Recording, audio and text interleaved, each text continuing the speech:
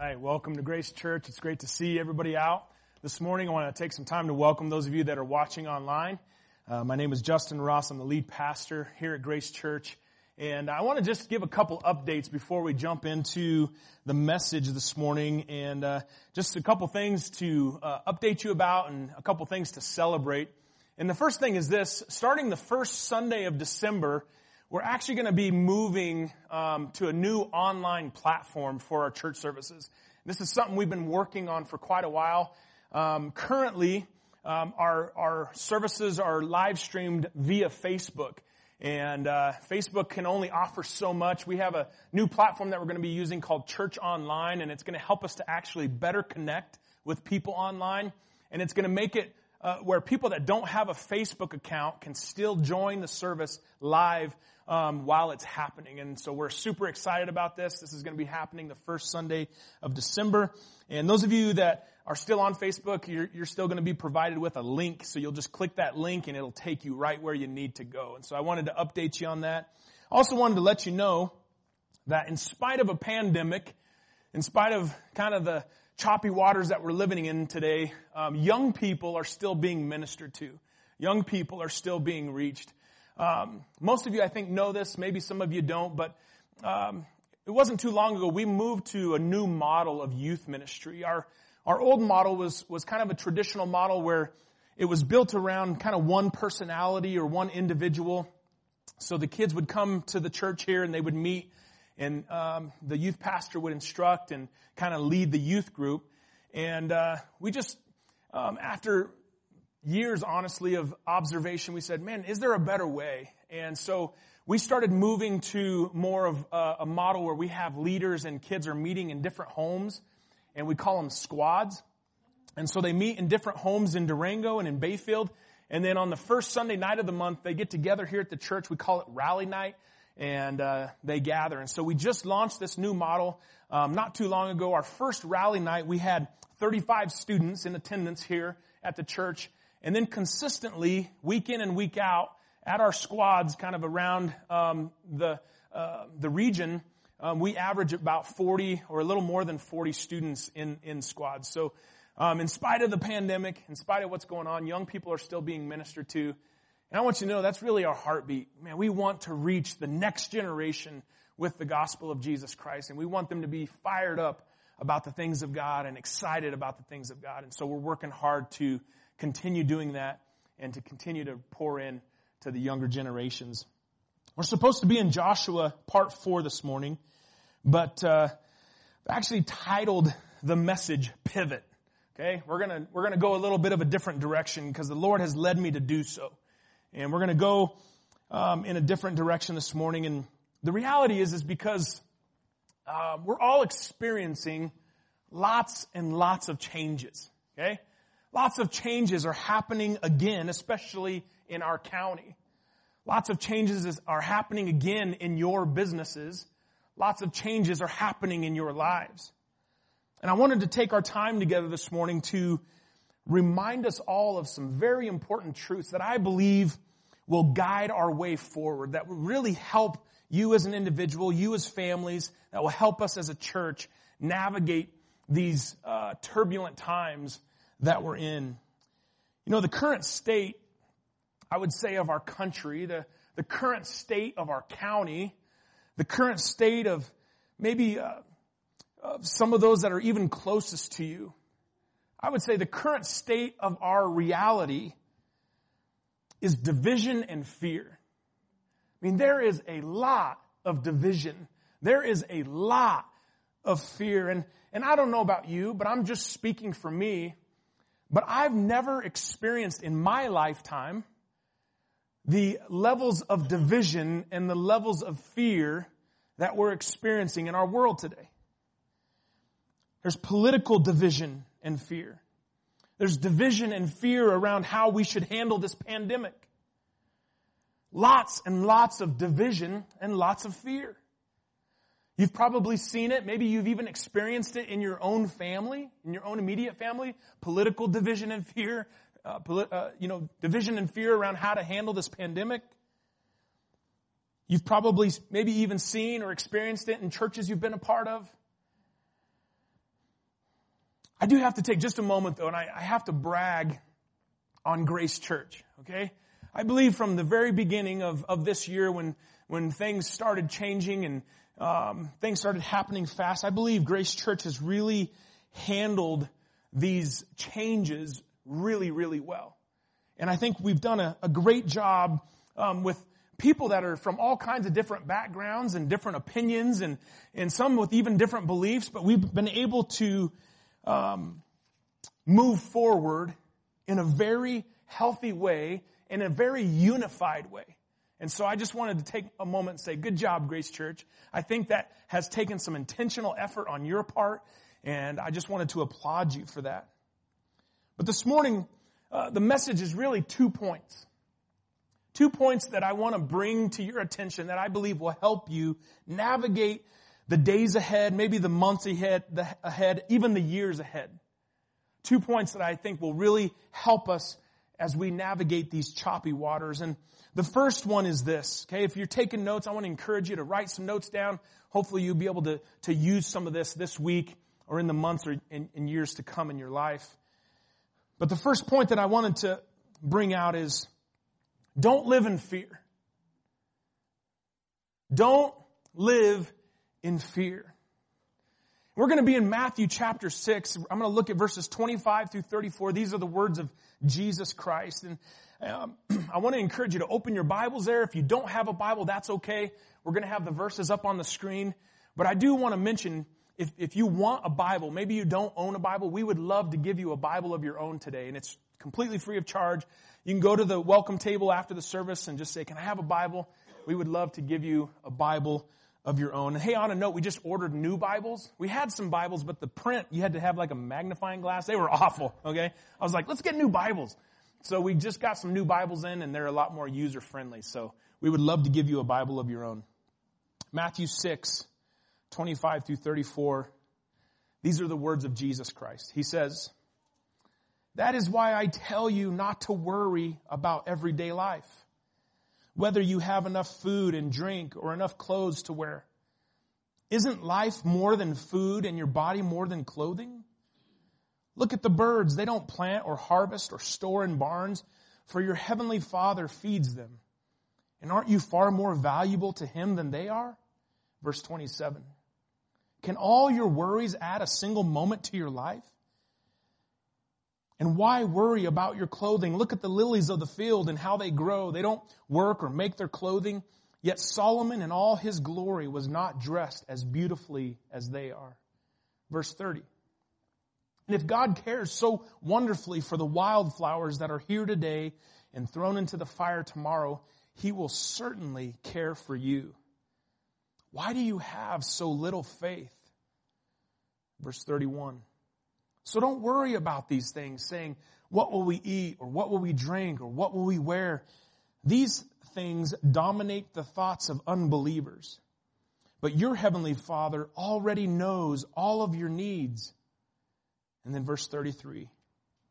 "Seek the kingdom of God above all else and live righteously, and He will give you everything you need." Okay, that verse is so important. I want to read it one more time. Verse 33. "Seek the kingdom of God above all else and live righteously, and He will give you everything you need." So don't worry about tomorrow, for tomorrow will bring its own worries. Today's trouble is enough for today. Man, some incredible words from our Lord, from our Savior, Jesus Christ. He's saying, hey, don't worry. Like, I know what you're going through. I know what you're facing. I know what your needs are. Don't worry. I got you. I got you. As a matter of fact, Jesus is saying, hey, I've walked in your shoes. I know what it's like to go without. I know what it's like to lose things. I know what it's like to go through hardships. I'm with you. I understand how you feel, Jesus says. And He said, hey, don't worry. I can remember a time when I was going through a phase in my life where I was worrying about a lot of things. And it was actually a moment with my mother-in-law. She could see it in my countenance. She could see it on my face. And she actually encouraged me in an incredible way. But Trisha's mom kind of put her arm around me and she said, Justin, what are you worried about? And in my mind, I was like worried about everything. You know, I had a lot of things that my mind was consumed with. And she said, Justin, if I can encourage you, she said, worry is like a rocking chair. There's a lot of commotion. There's a lot of movement, but you don't go anywhere. And so if I can encourage you, stop worrying.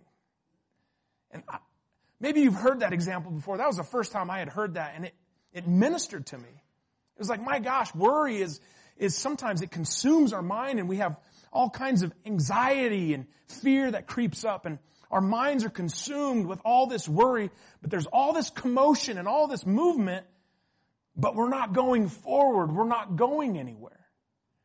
And Jesus is saying, hey, don't be worried. Don't be worried. I got you. I know what you're going through. I know what you're facing. I know what your needs are. And hey, if I take care of the birds and I take care of the flowers of the field and I make sure that rain comes for the harvest to grow, trust me, I'm going to take care of you. I got you.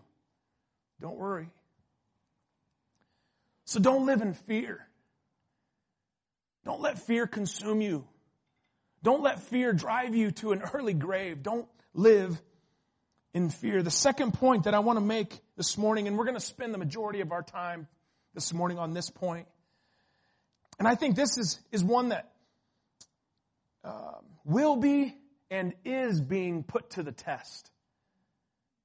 I think it's being put to the test right now in the world that we're living in. But the second point that I want to make is this. Love one another. One day a man approached Jesus Christ, and this man was an expert in the Old Testament law. Okay? He was well schooled, well educated. He was a very religious man. He knew the first 5 books of the Bible inside and out. All right? Genesis, Exodus, Leviticus, Numbers, Deuteronomy. It's called the Pentateuch, okay, or the law.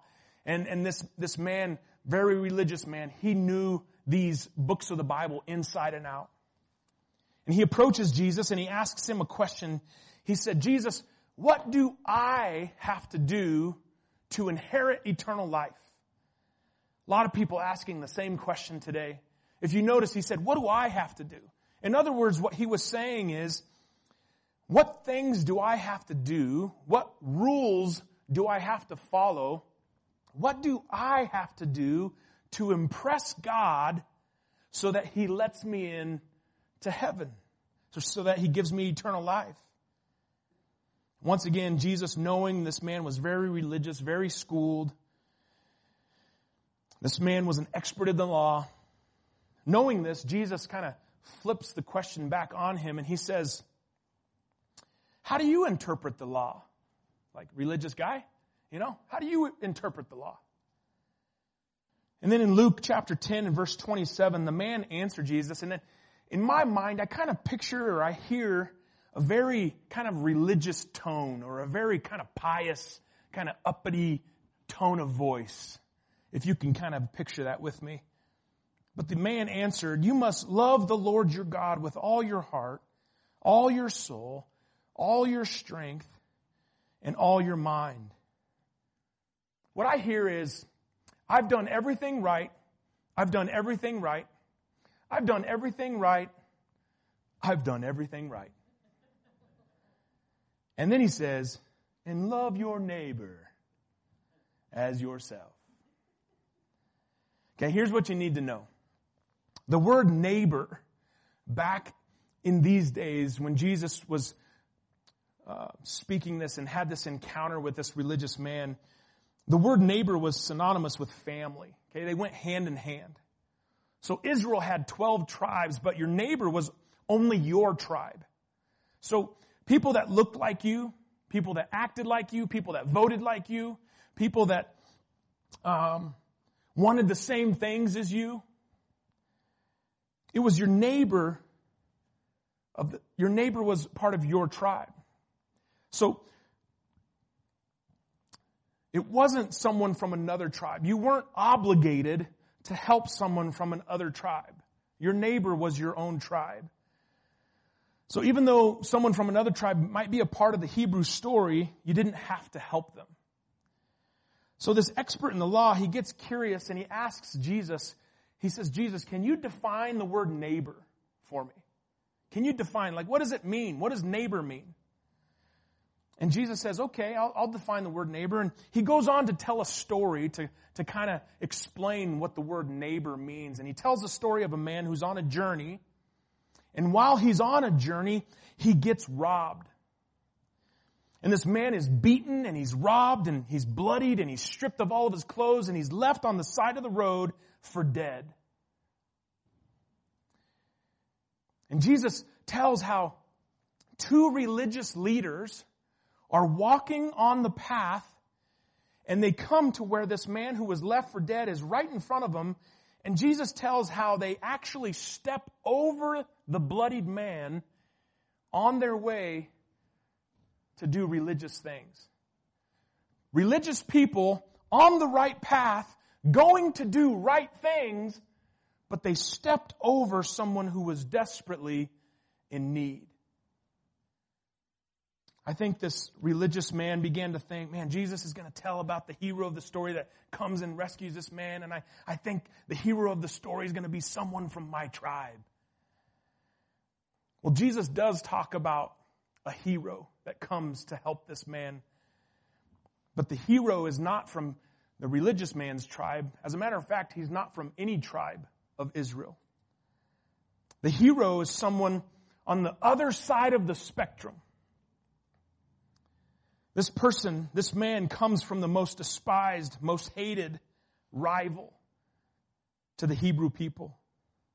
His very kind was a word that was like a racist term. It was Samaritan.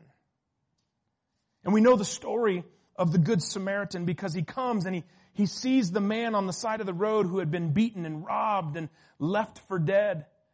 And this man not only sees him, but he stops and he kneels down and he checks to make sure he's still alive and he begins to bandage up his wounds and he ends up picking up the man and putting him on the back of his donkey and he walks this man to the nearest town and he calls the doctor and the doctor comes and begins to minister to the man and he checks him into an inn and he tells the innkeeper, hey, if I'm going to pay the tab, all right, for this man. You put him up here as long as he needs.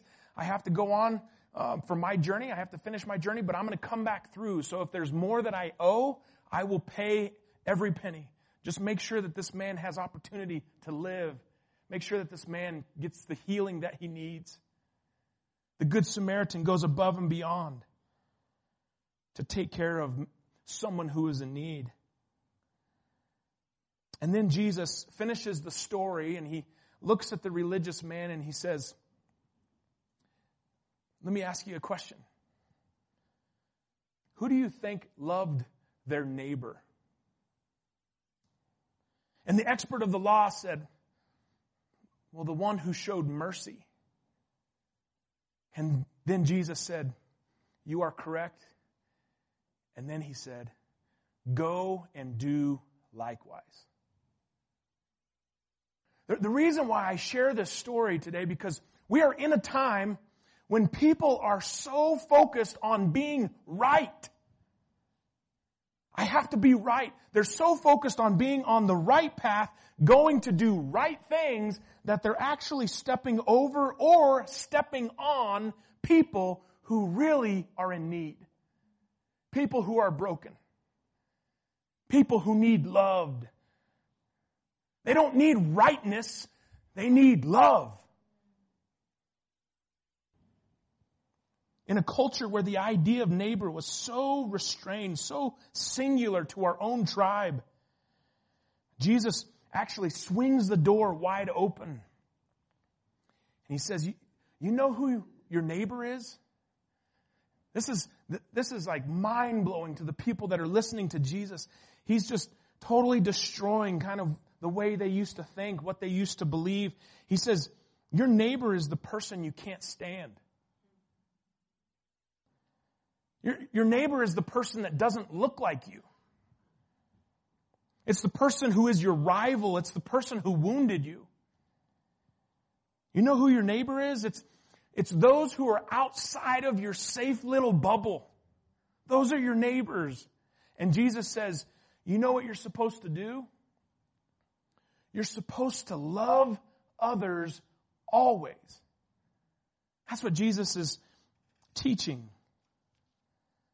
But let's be honest. I mean, my gosh, we're in church, right? We should be honest. I mean, it is hard to love other people sometimes, isn't it? Okay? Am I the only one telling the truth in church this morning? Like, I have a hard time loving people sometimes. You turn on the news and it's all this negativity.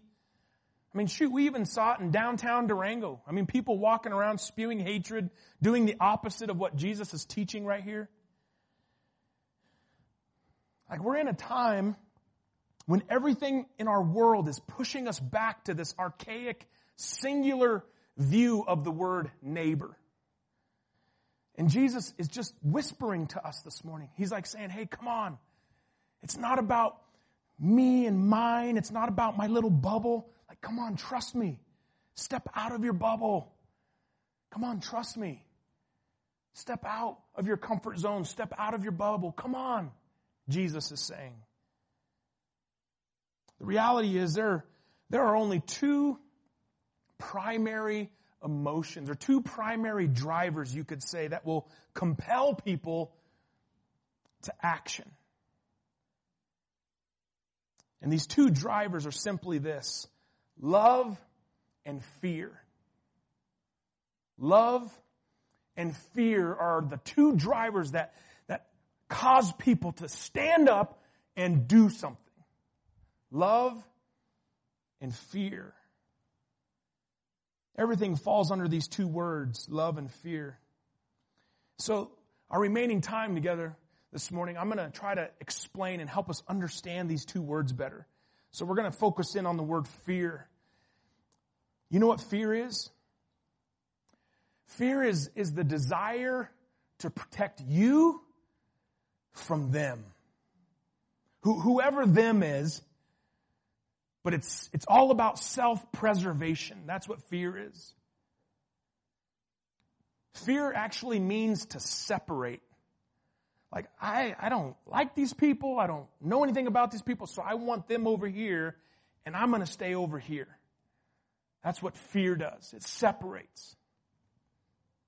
It's lumping whole people groups into certain categories because of their skin color, or because of their religious beliefs, or their views on how to handle a pandemic. I want them over here. You know what fear is? Fear is keeping secrets so you're not fully found out. It's trying to stay hidden. I don't want to be exposed. I don't want to be fully known. Fear is gossiping behind people's backs. You know what fear is? Fear is actually spewing hatred behind a computer screen because you don't have the guts to talk to that person face to face. That's what fear is. And oftentimes when Jesus invites us to love the whole spectrum of who our neighbor is, fear will begin to arise. Fear will try to explain it away or say, man, you don't need to do that. Stay in your bubble. It's comfy in your bubble. It's like padded and stuff, like stay in your little bubble. Stay there. And that's what fear will tell you. Stay in your bubble. And fear will try to keep us from doing the right thing. Two religious people on the right path, going to do right things, step over someone who desperately needed their care, their attention, their focus.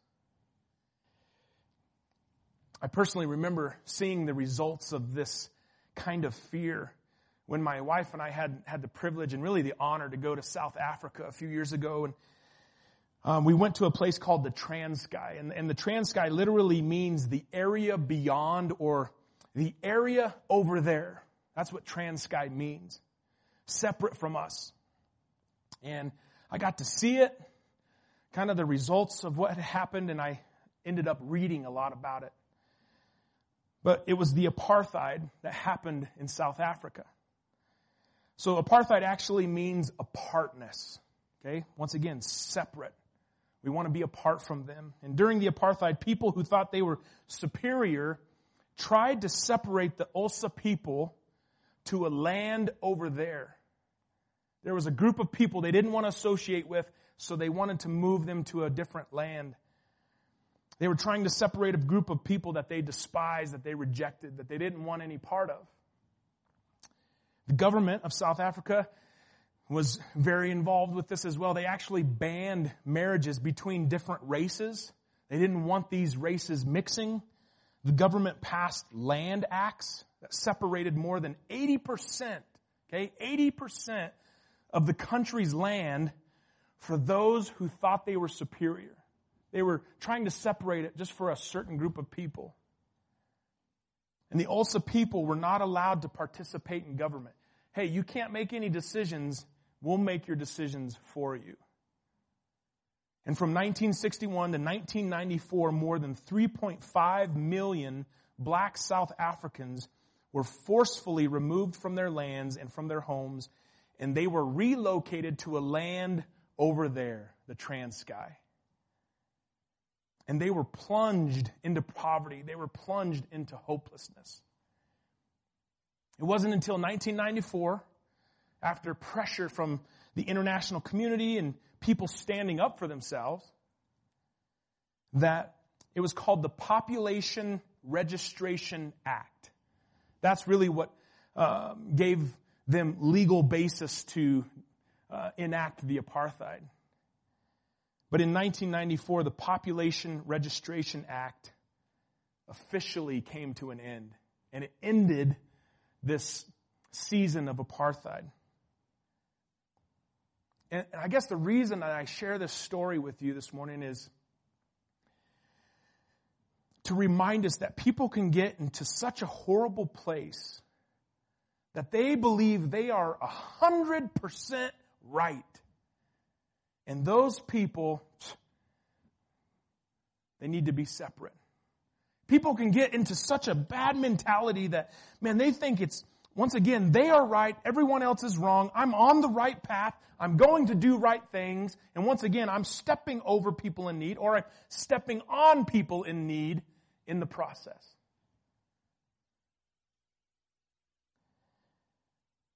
Sometimes people can get to such a bad place where they think they're so right that they begin to create systems. They begin to create ways to physically separate those who don't think or look just like them. And let me just say, my gosh, we have seen this time and time again throughout human history.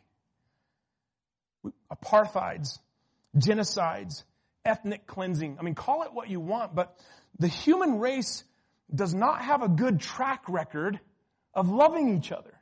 We really don't. And yet, Jesus is calling us to a whole new, different kind of loving your neighbor that was, especially for the learners and the listeners of this day, it was something so new that they hadn't heard before. It's so deep. We need to understand this is so theological. This is so important to the story of God. We're going to look at a passage of Scripture that I pray you will hear with fresh ears. That's really going to help to drive the point I'm trying to make this morning. And I want to take you to the city of Corinth. Right? Corinth was much like Durango. It was hypersexualized, hyper-individualistic. People were very driven, but yet people were very empty. It was all about pleasure. It was all about what I want, and yet there was an emptiness that existed in Corinth. But something cool was happening in Corinth. There was a Jesus movement that was happening, and it was happening in the Christians there in the city of Corinth. But the Apostle Paul was telling the Corinthian church that every one of you, okay, it'd be like if Paul was talking to you this morning. He would say, every one of you has a spiritual gift. It might be the gift of leadership. It might be the gift of teaching. It might be the gift of evangelism or mercy or hospitality. But God has gifted every single one of you. And he's teaching the Corinthian church, and Paul would be teaching us the same thing this morning. He's saying, hey, sitting on the sidelines as a Christian is unacceptable.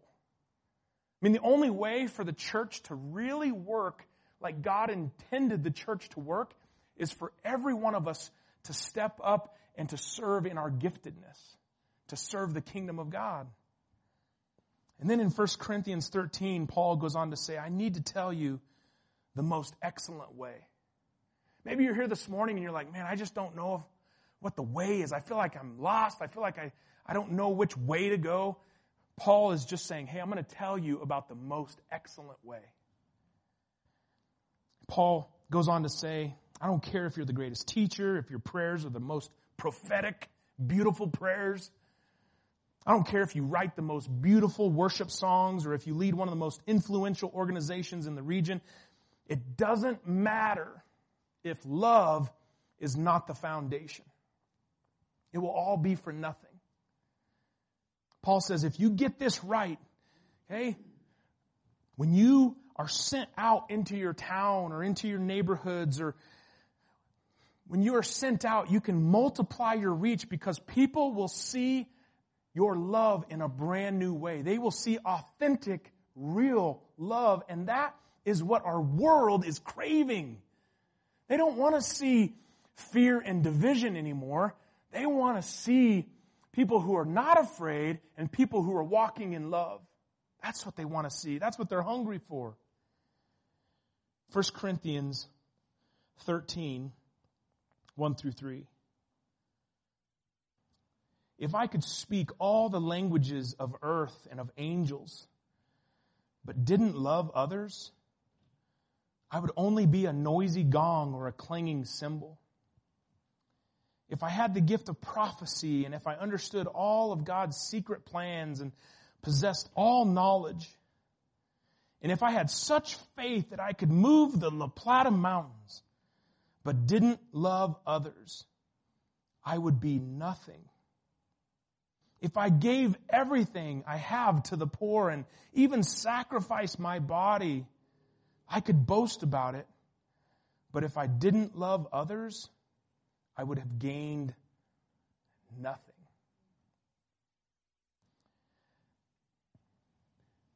Man, don't live in fear and love one another. I want to get really practical, and I want to give us one thing, okay, as we kind of begin to wrap this up. I want to give us one thing that you can do for your neighbors, one way that you can love other people, one way that you can have kingdom impact in your circles of influence, and it comes from the book of Philippians. In Philippians chapter 2, Paul is taking this message of love and he's bringing it to different cities and he's bringing it to the church of Philippi. And this is what he says. He says what love does. Philippians chapter 2, the last part of verse 3 into verse 4, he says this: value others above yourselves. Value others above yourselves. Verse 4, not looking to your own interests, but each of you to the interests of others. Valuing people. Actually caring about what's going on in your neighbor's life and in their world. And I have to be honest with you, valuing other people usually begins when we close our mouth more often and we open our ears more often. And we actually begin to listen to what people are going through and why they believe what they believe, or why they're saying what they're saying, or what experiences they've had, or what brokenness they're facing. And we begin to listen to them, and we begin to show genuine care for them. What would it look like if we could raise the value of people around us? You see, that's what love does. Love lifts people up. Have you been around someone and you spend a little bit of time with them? Maybe it was over coffee or at their house, or maybe just after a church service. You spend a little bit of time with them, and man, you walk away and you're like, I feel like good. I feel lighter. I feel refreshed. Like spending time with this individual, they lift me up. Like they help give me a little pep in my step, you know? Like, man, this person encourages me. That's what love does. It lifts people up.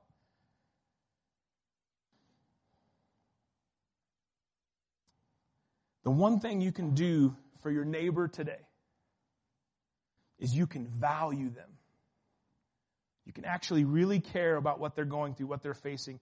It means that they're actually worth it. It means that you care about what's going on in their life. So the call from Jesus, listen, the call from Jesus is to put our love into action. Man, we need to make the decision to love, to forgive, to accept, to bless, to respect, to inspire others. Listen, you need to know this, that God's greatest treasure is people. That's what He values more than anything. His greatest treasure is people. As a matter of fact, you have never looked into the eyes of someone that does not matter to God. Every single person matters to Him. So as we move forward in this world, and these are the 2 points that I'm trying to keep on the forefront of my mind. Because listen, it is so easy right now to get distracted. My gosh, it's so easy. And I'm trying to stay focused on, hey, Justin, don't be afraid and love others. Don't be afraid. Love one another. Don't be afraid. Love one another. So let's be the kind of people who step out of our bubbles, step out of our comfort zones. Let's be the people that actually get down and we minister to the broken. We put the bandages on their wounds. We actually care about the person that has been left for dead. And may we not be the people that just step over them on the right path, going to do right things. I'm going to ask the band to come up. We're going to close out the service this morning with one more song. And while they're coming up, I just wanted to just say something that's really important. And the reality is, once again, loving people can be so hard. But it starts with a decision. You have to make the choice to value other people. And I think we all have the tendency to be isolated. We all have the tendency to separate ourselves from people who are different than us. It's not easy. We all have the tendency to care for only those who are in our own tribe. I'm guilty of it. I'm like, man, I'm gonna protect my own, right? I'm so glad that God didn't treat us that way. Scripture says, for God so loved the world, He gave His one and only Son. Jesus came to earth because He valued you, because He valued me. He looked beyond our differences. He looked beyond our brokenness. He came to us because He valued us. He loved us so much, He gave His life for us. Now, love is not easy. Listen, if love was easy, everyone would be doing it, right? It's not easy. Man, God is calling us to a higher level of living. And that higher level of living is love. It's actually the high road. It's the hard road. It's the step out of your comfort zone road. I want to invite you this morning as we're singing, man, if God has spoken to you, if you're like, man, I just need some prayer in my life, we have a prayer room available right after the service. You can walk right out of this room and turn immediately to your right, and we have some wonderful people in there that are ready to pray with you, to pray for you, and I want to invite you to that. But if you would, man, just let this song minister to you and encourage you, and let me close in prayer. Father, thank you for this time this morning. I pray that the words that have been spoken, I pray that they have landed in people's hearts and minds and in their souls, in the depths of their souls. I pray that you would help some people who have been just consumed by fear to be set free from fear today. I pray that you would help some people who have been maybe walking in hatred, or maybe they have been trying to separate themselves from people who are not like them, to actually do something different, something that's out of the norm, and to actually love their neighbor, to love people who are different than them, that don't look like them, that don't think like them. Lord, help us to love well. And God, I just pray that as we move forward into a future that's unknown by us, but Lord, you know the future. Help us to move forward in peace, to move forward with great confidence, knowing that we serve a great God who is never going to leave us and never going to forsake us. We ask these things in Jesus' name. Amen.